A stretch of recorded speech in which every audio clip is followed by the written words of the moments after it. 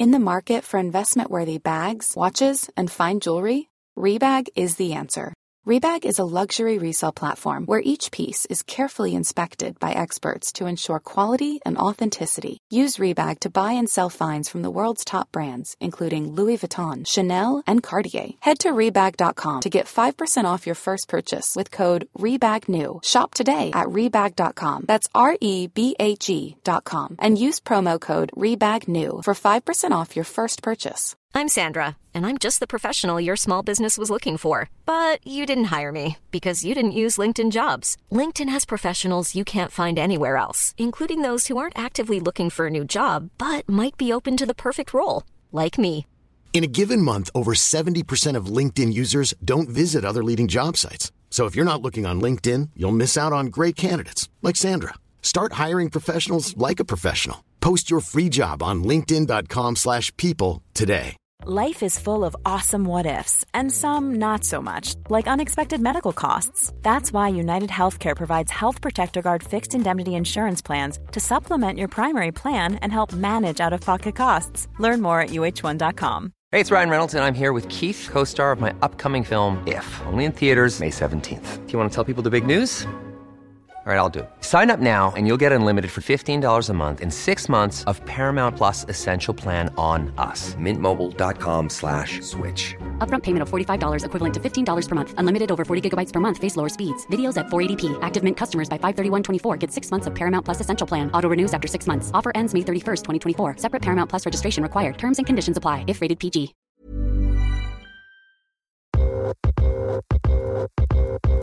Most people think about mentors as people to help you plan out your career, think through the next steps, all forward-looking. But frankly, the most important mentors are those that can help you do the job you currently have. Because you don't get that next opportunity unless you are nailing your current job and your current role. You're listening to Side Hustle Pro, the podcast that teaches you to build and grow your side hustle from passion project to profitable business. And I'm your host, Nicaila Matthews-Okome. So let's get started. Hey guys, welcome back to the show. So the other day, I heard someone say that in order to be an original, it simply means to do things your own way on your own time. And that really resonated with me, and it reminded me of today's guest. Today in the guest chair, we have Shellye Archambeau. I'm excited to share Shellye's story because it's an approach to entrepreneurship that deserves more attention. Oftentimes, when entrepreneurship is discussed, including on this show, it's through the lens of someone who had this big idea and got to work to bring it to fruition. But the team and the co-founders that help them to build that company are often not given as much of the attention. You see, not everyone with entrepreneurial instincts comes up with that $1 million idea. Sometimes people are better on the execution front, and you need that person who can take a vision, turn it into an actual viable business with employees and all, and grow your company year over year. That's Shellye's story. Shellye is best known for being the chief executive officer of Metric Stream Inc. up until January 2018. She is somewhat of a legend in Silicon Valley, having grown Metric Stream to what it is today. She's received numerous awards also. In 2014, she was named one of the 46 most important African Americans in technology by Business Insider. In September 2015, Shellye was recognized as the 97th most influential business leader in America. When she's not busy building software companies or sitting on Fortune 500 boards, Shellye is simply a family-oriented, energetic, goal-driven foodie. We can all stand to learn a lot from Shellye when it comes to living a full life and being an entrepreneur on our own terms. Let's get right into it. So welcome to the guest chair, Shellye. Thank you very much. I'm thrilled to be here. Well, I'm thrilled to have you. And, you know, this is a bit of a different angle for the Side Hustle Pro show, but a really important one. You really are going to show the audience how to be an entrepreneur on your own terms. And what I love about you, you know what, before I ruin the surprise, I'd actually love to know, in your own words, who is Shellye and what does she do? Okay, that's a broad question. So who is Shellye? I'm a woman who wears many hats. I've been on the business side in the technology industry for a few decades now, building and growing businesses, both domestically as well as worldwide. Most recently, I built MetricStream, which is a governance, risk, and compliance software company. It's the largest independent company in its space. And I ran that for almost 15 years as we took it from almost nothing up to over 1,200 employees all around the world, hundreds of customers on every continent. So pretty exciting in the technology world. Another hat I wear is a corporate governance hat. I serve on the boards of Verizon as well as Nordstrom. And the other hat I have is a community hat. I've been engaged in a number of organizations helping to support both women as well as policy through the Silicon Valley Leadership Group, through Watermark for women who made their mark, C200, helping advance women, as well as through local charities and things that my husband and I are indeed sponsors of. And then the last hat I wear is my family hat. I've been married for over 33 years. I have 2 phenomenal, independent, and caring children, and 3 grandchildren, if you can believe it. So I've done a lot of things. Yes, kudos to you. So let's take it back a little bit. You attended the Wharton School at the University of Pennsylvania. When did you develop this interest in business? You know, it's really fascinating, Michaela, because I'm one of those people who actually decided very early in life what I wanted to do. I found in high school, I just loved getting involved in all the different clubs and organizations, whether it was the National Honor Society or the French Club or American Field Service or even Girl Scouts, you name it. And I got engaged and would end up leading it, either as the president of the organization or vice president or finance chair or something. And I really enjoyed that. And I had a guidance counselor to tell me that if I liked doing that, well, running organizations is the same thing as running a business. It's making sure that you pull people together to a common cause and objective and you execute. And I thought, well, great. If that's the case, then I want to go run a business and I want to be CEO. So I decided at the ripe stage of a junior in high school that I was going to go be CEO of a company. And that's what really drove me to the Wharton and to choosing Wharton, because I do a lot of research. I try to figure out how to improve my odds for success, because as a minority female, I don't think the odds are in my favor. So how do I fix that so I have stronger odds for success? And for me, that's doing the research. It's understanding what I'm getting into before I get into it so I can take the right steps. So I picked Wharton because when I looked up at CEOs at the time, there weren't any that really looked like me. So I knew that I'd have a credibility issue. And therefore, the best way to fix the credibility issue is to get all the right certificates and support and credibility behind you. So I thought coming out of Wharton would give me that kind of credibility. And I love how much of a planner you were from a young age. I've read that you said, that you're a big believer in planning because people are often told and then they believe that if you work hard, you'll achieve your goals. But that just doesn't work that way, right? And no. Therefore, you have been very strategic about planning out that path. So what happened after Wharton? Where did you originally go and start your career? Sure. So coming out of Wharton, back to doing the research to figure out, okay, if I want to be a CEO, what else is it about CEOs? Well, one of the things that I saw is companies that were growing quickly tended to have younger CEOs. And people that became CEOs moved quickly through organizations and also had the opportunity, it appeared, to actually run P&L, run business early in their career. So those were things that I was looking for. So I decided, okay, fine, I need to find an industry that's growing, that will have plenty of opportunity. And the industry in the early 80s was technology. Interesting, it's still the industry, but that's okay. Technology was a fast-growing industry back then. So I said, great, I'm going to go into tech. And so therefore, even at Wharton, I actually took some courses, so I got some programming skills, so I at least understand what the heck I was getting into in technology. And then I looked for a company that was going to be a very strong brand and respected company. And IBM was really the leader at that day and age. So I joined IBM. But it's interesting, Michaela, because here I'm coming out of Wharton, and my friends are going off to be investment bankers and international finance analysts and Procter and Gamble, brand managers and all of these kinds of titles. And I started IBM in sales. And my friends are like, what are you doing? What do you mean sales? Right? What do you mean sales? But I started out in sales because after doing the research, it turned out that every single CEO at IBM has started out in sales. Wow. So obviously that was the path to take if that's what I wanted to do. And I'll be candid with you. It's one of the best things I ever did. As a matter of fact, I tell people who will listen, I think everyone should have a job in sales because no matter what you do in your career, you will be selling something. Right. If not a product or an idea, you'll be selling yourself. So learning how to sell is a great skill, and especially if you're building a business, because no matter what your title is, if you are building a business and you're founding a business, you are the number one salesperson. Absolutely. It's so interesting that you say that because this is an epiphany that my husband and I have had over the last year in that we are trying to learn everything we can about sales because that is how we have to sell ourselves, right? We are the core of our business. And it's something that it's framed as this icky, sleazy thing, but it's actually something that is a life skill.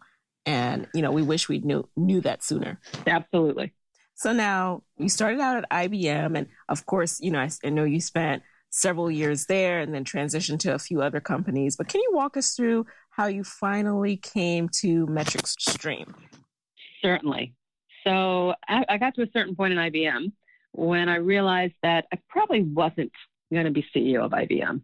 And I still wanted to run a business and become CEO. So I said, I've done large. I've worked for very big companies, done a number of things, but I want to actually get involved in a growing business and truly be able to put my fingerprints right all through it. So I did my research. And when I left IBM, instead of going directly to a role where I was running a company, I actually decided to take a few steps to take a role, a seat at the table, so I could understand what was so different. Because many people who leave big companies and go immediately to being CEO of small companies actually stumble or fail their first time because it's just so different. And frankly, as a minority female, I don't believe I have as many strikes at bats. So that's why I focus so hard on, okay, how can I improve my odds? What do I need to do to improve my odds to be successful the first time out? And so for this one, I said, fine, let me spend a couple of years, get a seat at the table, understand what's so different, and then go after my CEO role. And that's what I did. And it worked perfectly.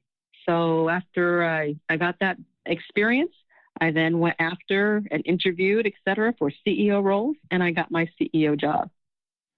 Now, this all sounds easier than I know it was, right? Like I know. Yeah, of course, of course.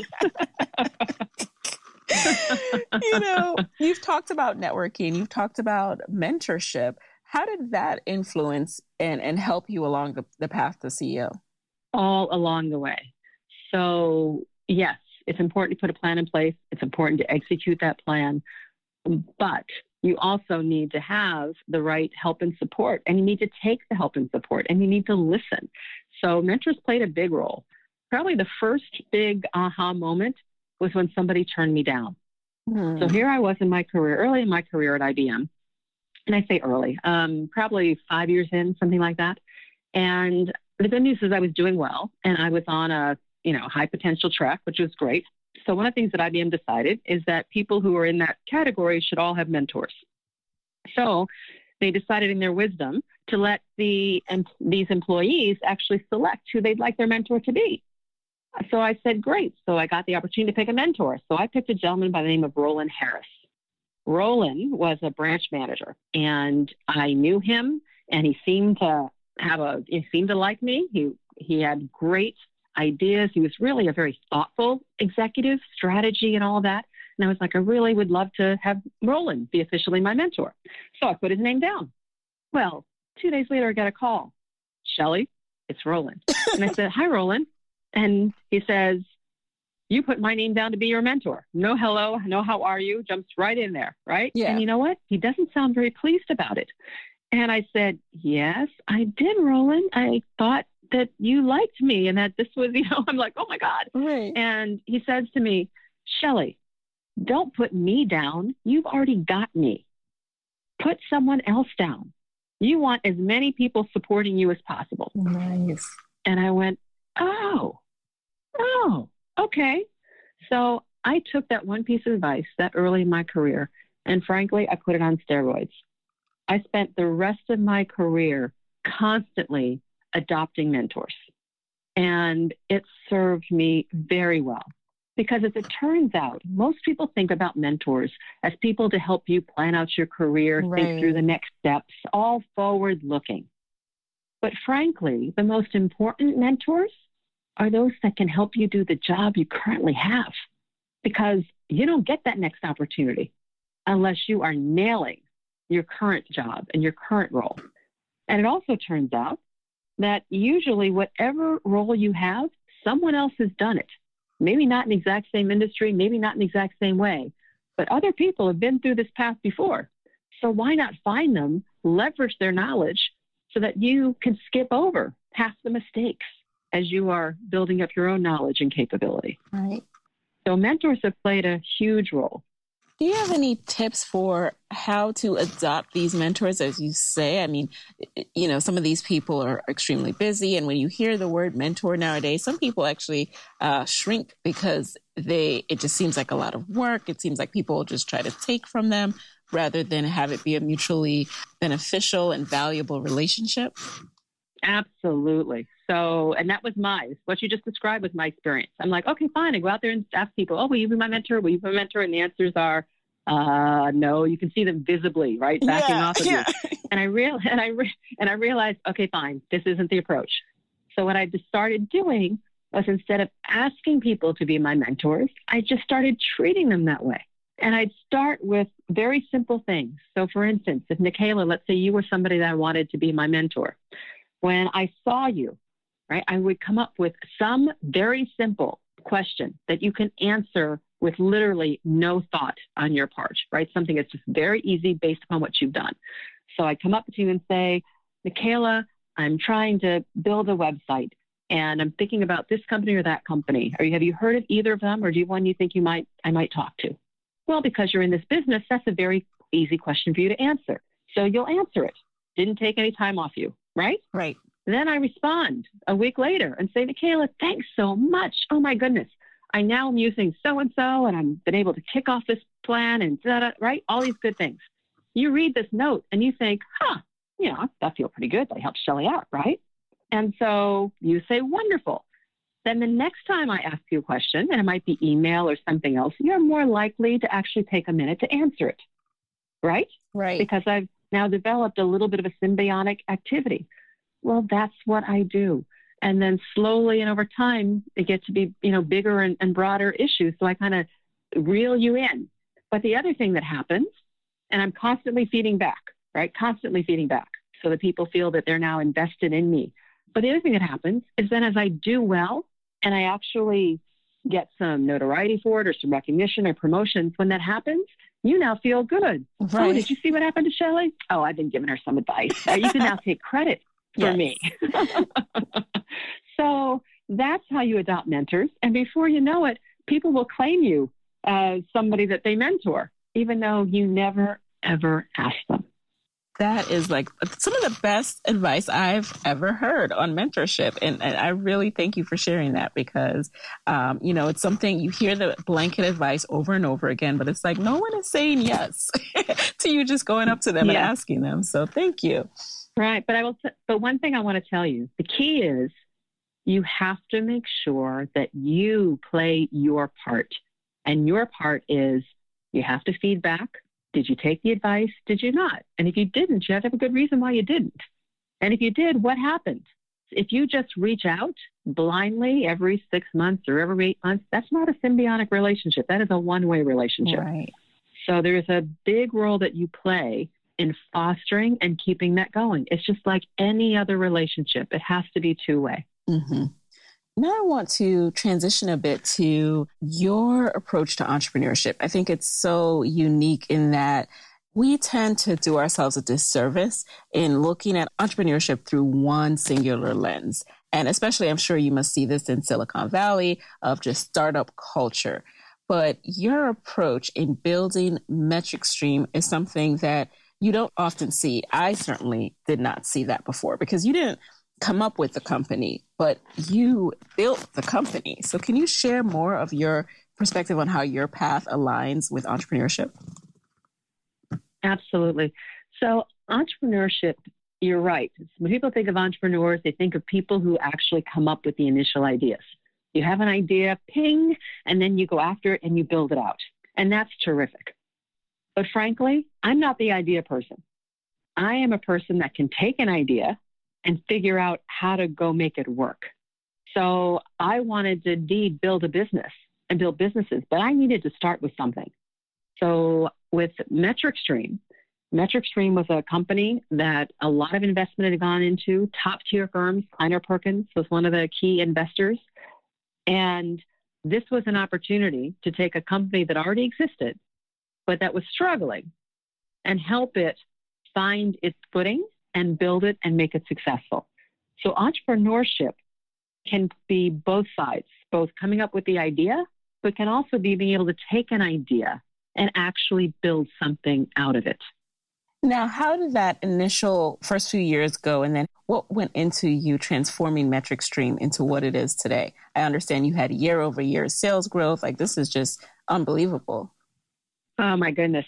Let me tell you, it was hard work. So you have to picture this. When I was hired to be CEO of the company had invested a lot of money, and they had some really interesting technology. But they didn't have much in the way of sales. And they didn't have much in the way of customers in terms of a go-forward path. So they were struggling, and they were spending significantly more money than they were actually bringing in through customers. So if everything continued the way it was going, this company was going to go out of business, not actually grow and thrive. So the first few years were all about stemming the losses. So figuring out, okay, how do we indeed reduce the losses? How do we figure out what we can do? How do we position the company to actually put it on a growth path? And let me share with you, Nicaila, how I think about strategically these kinds of problems. And frankly, whether it's business or personal. So here I am, right? The company has big challenges, have to figure out how we get it fixed and move forward. So the first thing I did was to set a goal. And my goal was I wanted to see Metric Stream become a growing, thriving company and solve real problems for businesses. All right. That was a very high umbrella goal, but that was the goal. So then, number two, I have to focus on determine what needs to be true for me to achieve that goal. So it needs to be true about Metric Stream for me to actually make it this growing, thriving company. And for me, it was, all right, I have got to figure out key problems that businesses have that Metric Stream technology can be used to solve. And then once you figure out what indeed the truth has to be in terms of the goal, then you put a plan in place. Say, fine, how do I do that? And the way I did that was I went out and I talked to people. I talked to customers. I talked to investors. I talked to thought leaders to figure out what were the big problems in the marketplace. And this was back in the early 2000s. And you had Sarbanes-Oxley, and you had Enron and WorldCom, and you had a lot of compliance issues because governments were putting huge regulations on companies. So we decided to go after compliance and risk, helping companies manage compliance and risk, leveraging our technology. So then we had to put a plan in place to make all that happen. So it's first, you got to get the technology to meet the need and solve the problem that you want. Then you've got to figure out how you go get your first, I call them cowbell customers. Customers that you could literally put a cowbell on, shake the bell and say, if I can do it for Citigroup or UBS or Johnson & Johnson, right, then I can do it for you. So we put a plan in place to get our first big customers. And once we did that, then it's great. Now we've got to create a brand, and we actually launched a website so that people in compliance and risk could come to us by looking for content and issues. And so we could find who our target people are to sell to. So we just went through this whole process, right? The goal, then what has to be true, and then putting plans in place to make that true, and then executing every step in a way that's consistent with the plan.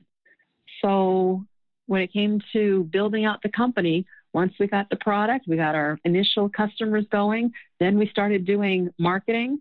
Then we started hiring people. And trust me, when you're building a company, people like to say doing things just in time. Mm-hmm. When you're building a company, you're always just late.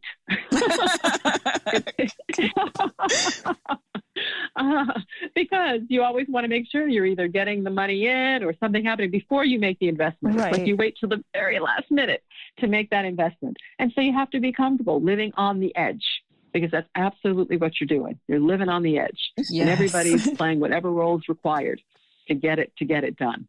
It was interesting. As a result of that approach, we actually developed a culture at MetricStream where there were 4 key elements. The first is customer focus. Okay. Right? We're here for the customers. We're solving customer problems. Second was teamwork. And that doesn't mean just being nice, but we've got to be able to count on each other to get things done, right, and to execute. Third was never say die. We were going to figure out how to get whatever it was done when it needed to be done, right? In whatever way possible. And then the last one was innovation, right? We're a technology company. We want to make sure we're bringing innovation not just to the product, but to everything we do and how we approach the market. And one of the areas I'm probably most proud of from an innovation standpoint was when we launched complianceonline.com. And this was back in, probably 2005, 2006, where we launched a website because we had trouble figuring out who our customers were, who wants to buy our product. So we said, instead of trying to find them, why don't we let them find us easily? So we created a website called complianceonline.com, and we aggregated content. And then we offered training. And then people started coming. And now we could see who's coming and what they're looking at and what they're looking for. And it was almost like customers raising their hands saying, I'm over here. Right. Here I am. Right? It was content brilliant. Marketing is so awesome. Yeah. Absolutely. Absolutely brilliant. So all of that helped, but it was doing things like that all along the way to be able to build the company and then expand the company on a global basis. Now, had you launched this content marketing engine before you brought on the cowbell customers, or was that after? Actually, it was really at the same time. Okay. So as we were going after our first set of customers, we started launching this website. Got it. Because I'm curious to know, when you, in your early days, how did you land those huge names when, you didn't have the testimonials yet? You're right. So you do it in a couple ways. One, relationships. So you try to find people, you have an ecosystem, and we had an ecosystem. We had investors, we had people on our board. We frankly had ourselves. I'd spent years working with large companies when I was at IBM. So we leveraged all the relationships that we had to get introductions. All we needed was an open door. And then once we got the open door for the first set of customers, you put together proposals that they can't turn down, because a referenceable customer is worth its weight in gold. So you give them a break, right? You give them a discount. You offer some things for free, because the value they will bring you will pay for itself over and over and over again going forward. Now, you have to have a good product. Of course. Right? Yeah, that's right. You have to have a good product to actually solve their problem. But once that happens, then it works. Hey guys, it's Nicaila here with a quick word from our sponsors. I have a side hustle hack for all to hear, and it's called Skillshare. You want to know how I grow as a businesswoman? I keep learning. There's not a week that goes by that I'm not checking out a refresher class or a deep dive tutorial, and my go-to is Skillshare. Skillshare is an online learning platform with over 18,000 classes in business, marketing, entrepreneurship, you name it. So whether you're trying to start a side hustle or scale your business, Skillshare is there to keep you learning and thriving. In the last month alone, I've learned how to set up my email capture landing page on Squarespace and how to boost my email marketing using MailChimp, all through Skillshare.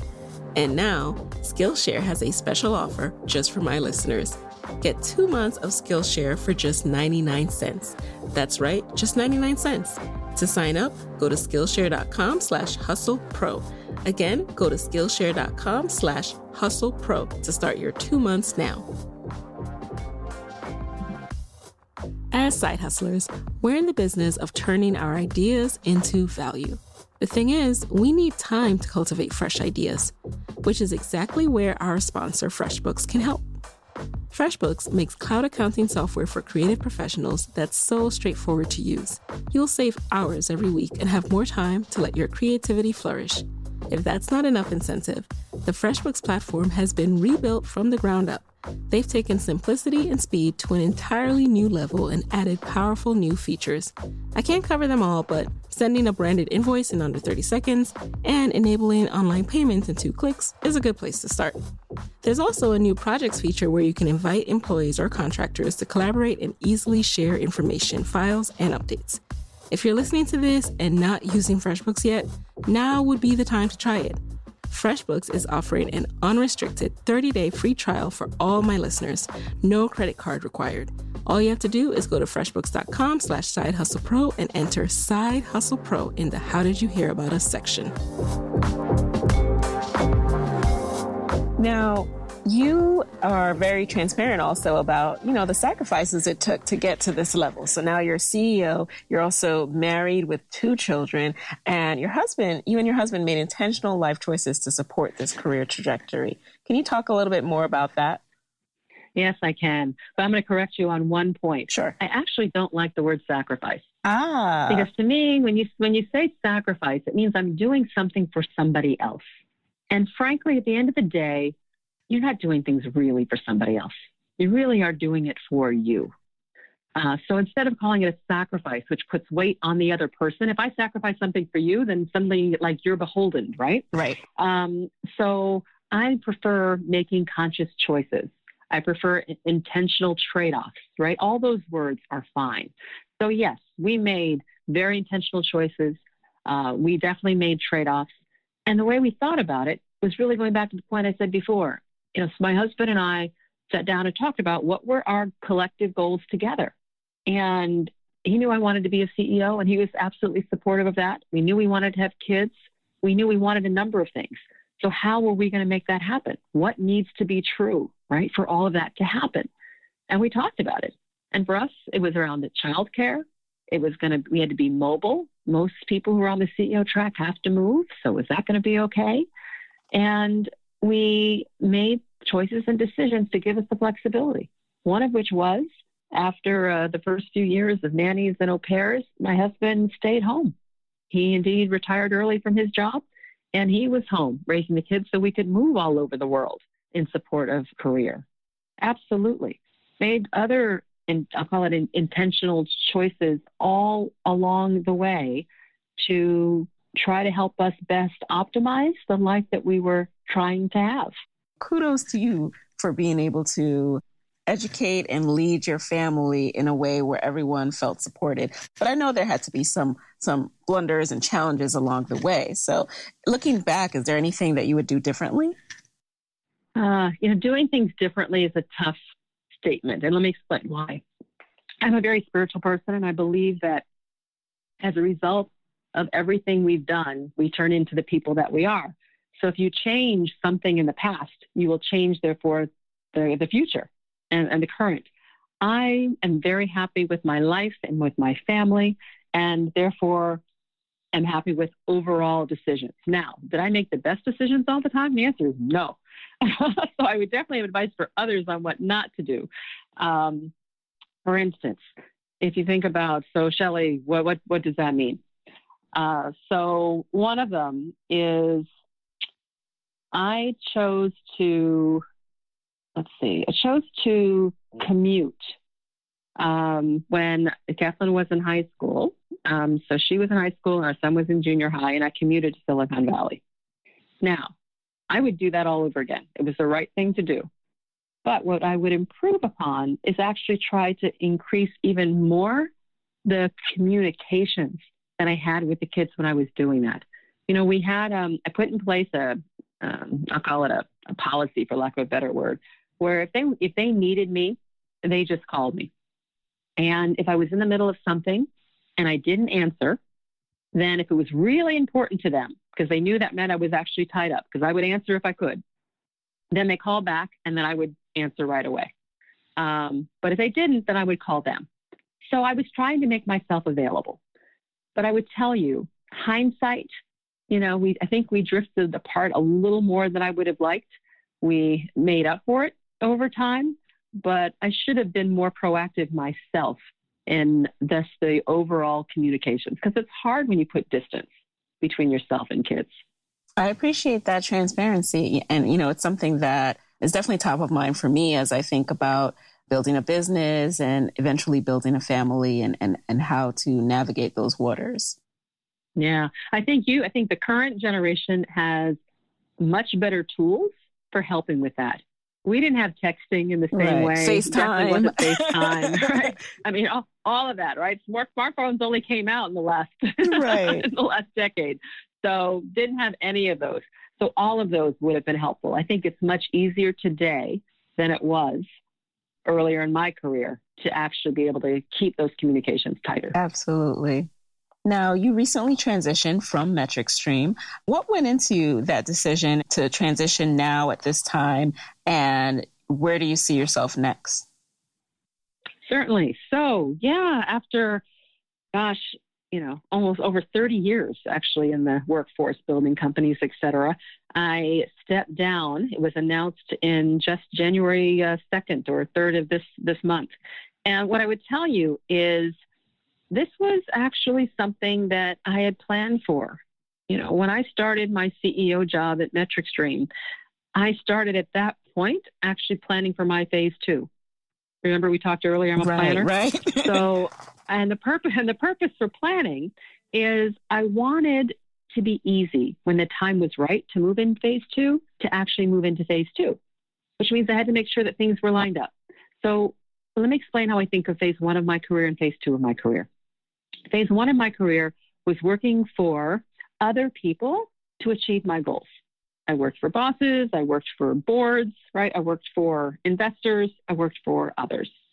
Phase 2 was when I wanted to be more flexible, not the always on a plane, always available kind of role, to one where I could choose what I wanted to do, how I did it, and when I did it, but still keeping my hands very much engaged in business. So I saw myself in phase 2 serving on corporate boards, taking my learning skills, et cetera, and business and bringing it forward to the boardroom. I saw myself advising growing companies and CEOs. I knew I probably wanted to write a book and share some of the lessons, be able to speak and give inspiration and thoughts to others. So that was what I wanted to do. So therefore, back when I was 40, I said, well, the first thing I've got to do is figure out about corporate boards. And the number one requirement for being on a corporate board is corporate board experience. So I decided, okay, if I want it to be easy when I'm actually ready to do this, I need to get one corporate board now so I can build up years of experience. So that's what I did. So coming into phase 2, how did I know it was going to be time to pull the trigger? Well, my husband's been fighting, unfortunately, a cancer for the last 6.5 years. And we have been living the mantra of we live life first and we fight cancer second, which is the right way to approach it. But we learned that it's now advanced. And so I said, we've accomplished what we set out to accomplish on the professional side. So I think it's now time to move into phase 2. So I can be more flexible. We can do a bit more traveling, spend a bit more time with family, et cetera. And that's what I did. So talked to my board of directors and things back in, the spring of 2017. And we put a plan in place to do a transition, wanted a smooth transition, find the right person to take the company to the next level. And that's what we did. And now I'm officially in phase 2, doing board work, working with some growing companies, and I'm writing a book. Oh, I can't wait. And, your transition, the CEO transition at MetricStream was recently recognized by Forbes as just the template, the guide for how to do a CEO transition right. So kudos to you and to the entire MetricStream board on making that happen. Well, thank you. I had a great board and a great team. It's been just an honor to have actually had the opportunity to lead that company. If you're looking for plump lips that last, you need to know about Juvederm lip fillers. With Juvederm Volbella XC and Juvederm Ultra XC, your lip look, whether it's subtle or bold, can last up to 1 full year with optimal treatment and no additional maintenance. Find a licensed specialist and see if it's right for you at Juvederm.com today. That's JUVEDERM.com. Add fullness to lips in adults over 21 with Juvederm Volbella XC or Juvederm Ultra XC. Do not use if you have severe allergies or a history of severe allergic reactions, or if you're allergic to lidocaine or the proteins used in Juvederm. Tell your doctor if you have a history of scarring or taking medicines that decrease the body's immune response or that can prolong bleeding. Common side effects include injection site redness, swelling, pain, tenderness, firmness, lumps, bumps, bruising, discoloration, or itching. As with all fillers, there's a rare risk of unintentional injection into a blood vessel, which can cause vision abnormalities, blindness, stroke, temporary scabs, or scarring. For full, important safety information, visit Juvederm.com. I'm Sandra, and I'm just the professional your small business was looking for. But you didn't hire me because you didn't use LinkedIn Jobs. LinkedIn has professionals you can't find anywhere else, including those who aren't actively looking for a new job, but might be open to the perfect role, like me. In a given month, over 70% of LinkedIn users don't visit other leading job sites. So if you're not looking on LinkedIn, you'll miss out on great candidates like Sandra. Start hiring professionals like a professional. Post your free job on linkedin.com/people today. Quality sleep is essential. That's why the Sleep Number Smart Bed is designed for your ever-evolving sleep needs. Need a bed that's firmer or softer on either side? Helps you sleep at a comfortable temperature? Sleep Number Smart Beds let you individualize your comfort so you sleep better together. J.D. Power ranks Sleep Number number 1 in customer satisfaction with mattresses purchased in-store. And now, save 50% on the Sleep Number Limited Edition Smart Bed for a limited time. For J.D. Power 2023 award information, visit jdpower.com/awards. Only at a Sleep Number store or sleepnumber.com.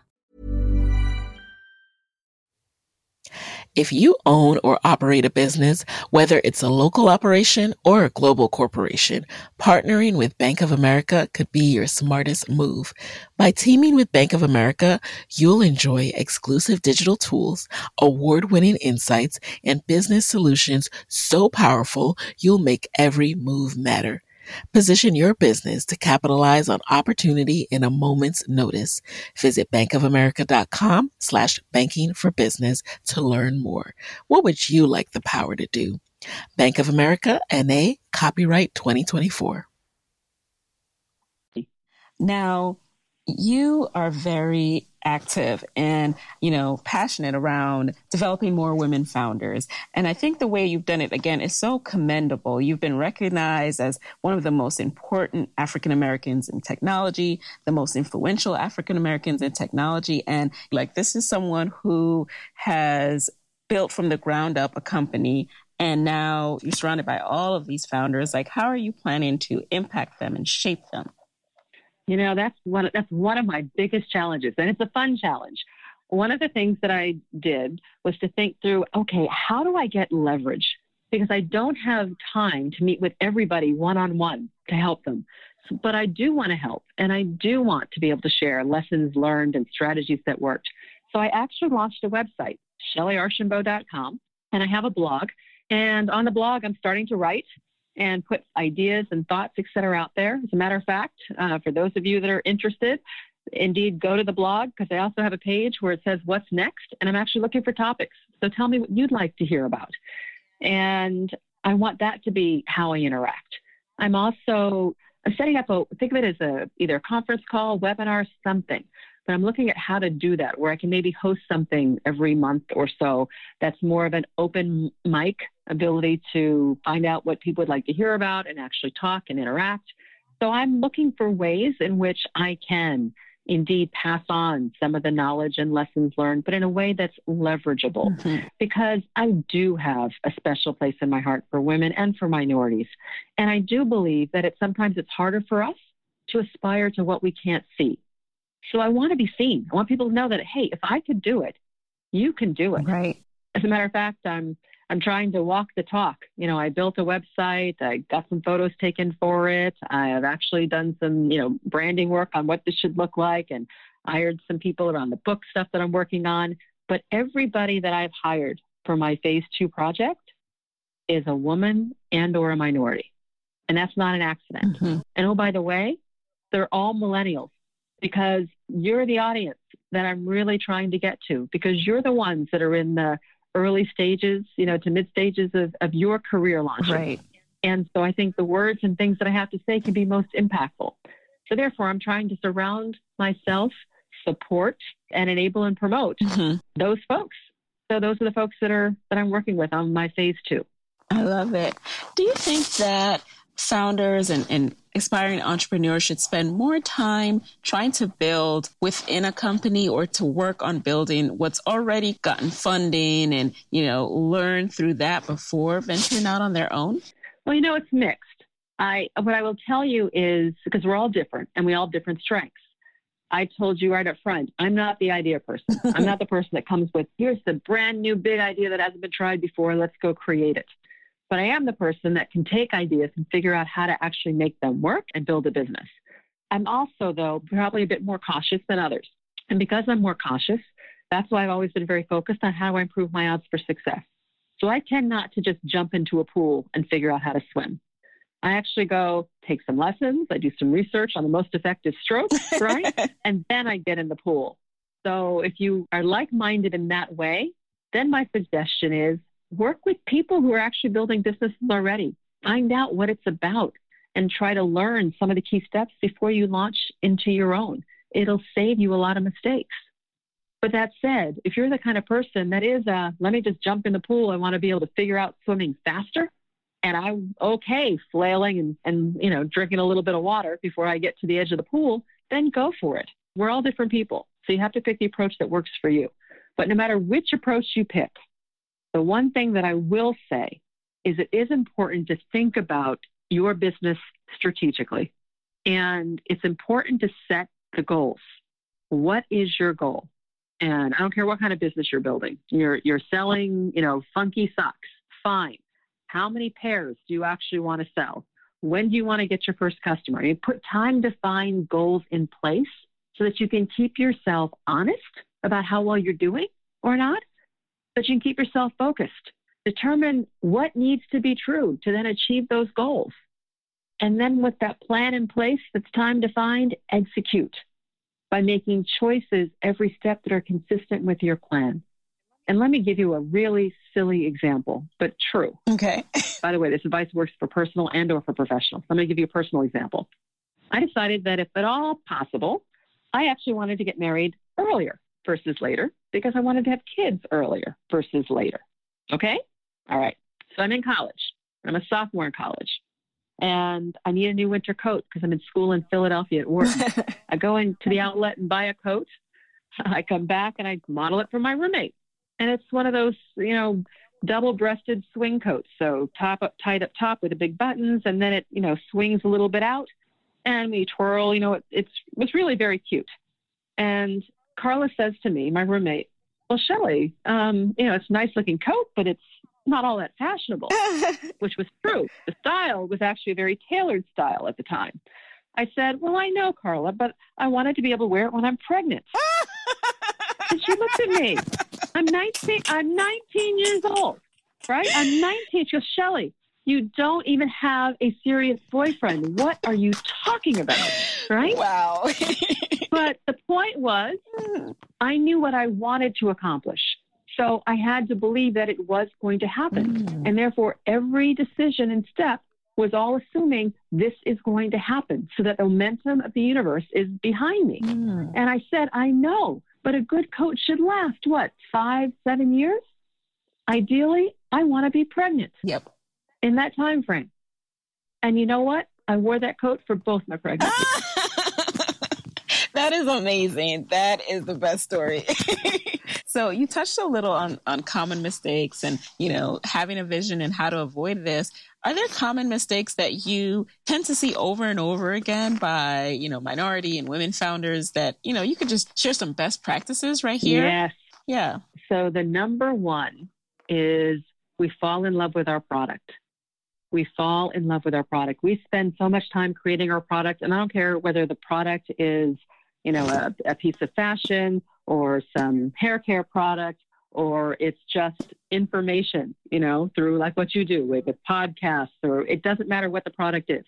But what happens is we fall in love with the product instead of falling in love with our target market. And over time, since we forget about that target market and we spend too much time on the product, the market moves on and leaves us behind.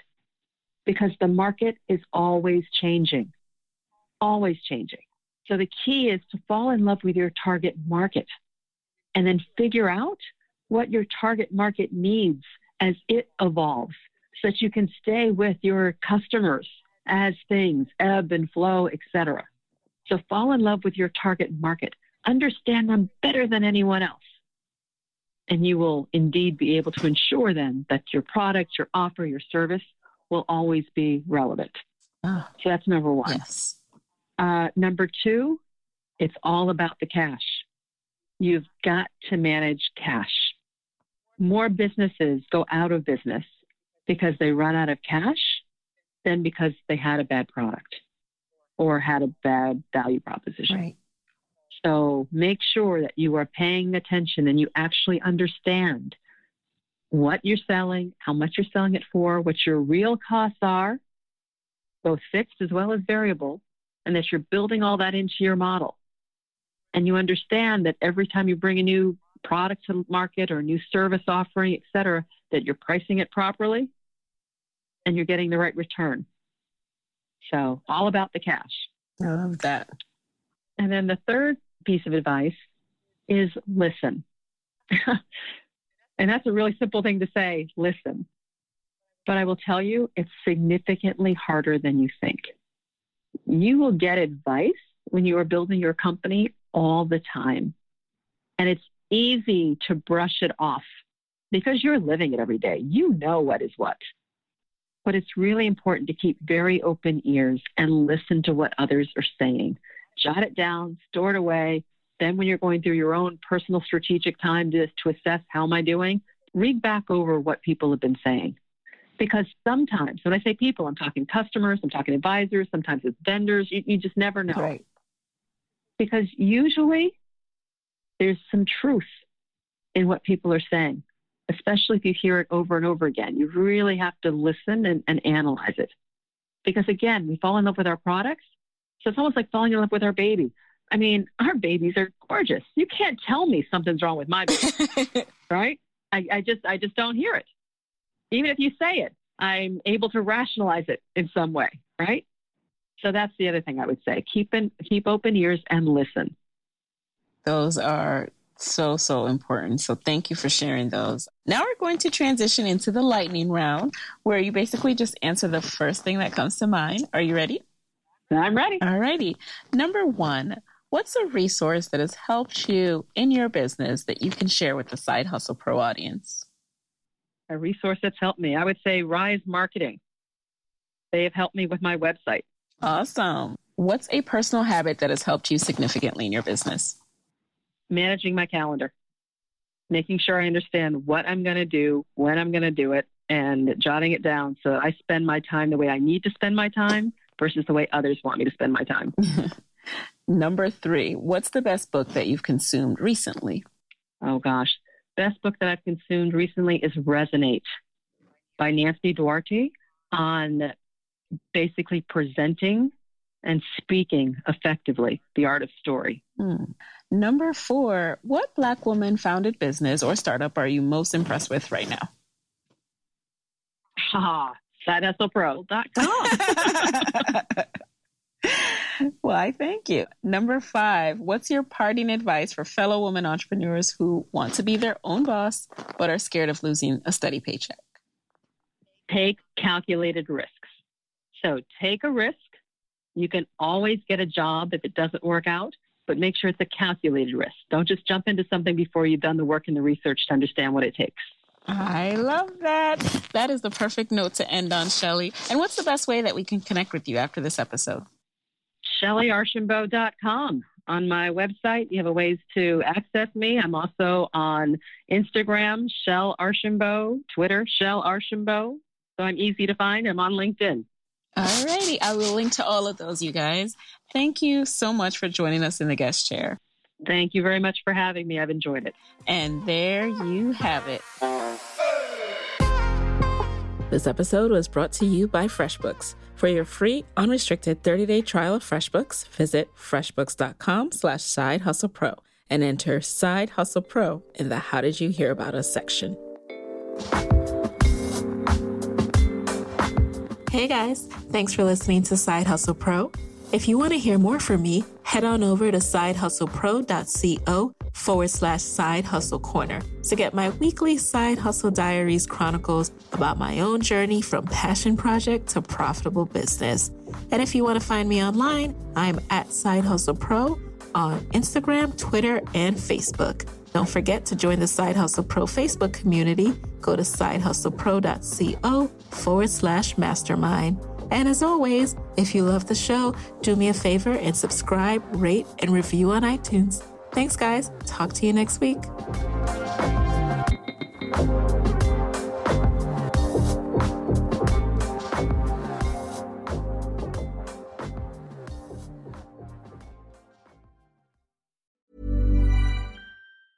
Mom deserves the best, and there's no better place to shop for Mother's Day than Whole Foods Market. They're your destination for unbeatable savings, from premium gifts to show-stopping flowers and irresistible desserts. Start by saving 33% with Prime on all body care and candles. Then get a 15-stem bunch of tulips for just $9.99 each with Prime. Round out Mom's menu with festive rosé, irresistible berry chantilly cake, and more special treats. Come celebrate Mother's Day at Whole Foods Market. Hey, folks, I'm Mark Maron from the WTF Podcast, and this episode is brought to you by Kleenex Ultra Soft Tissues, your ally to help tackle your allergy symptoms this season. I love the change of seasons, but nobody loves pollen and all those other things floating in the air that make you sneeze during this nice weather. Kleenex Ultra Soft Tissues are hypoallergenic and allergist approved, so fight back against watery eyes and runny noses without worrying about irritating your skin. For this allergy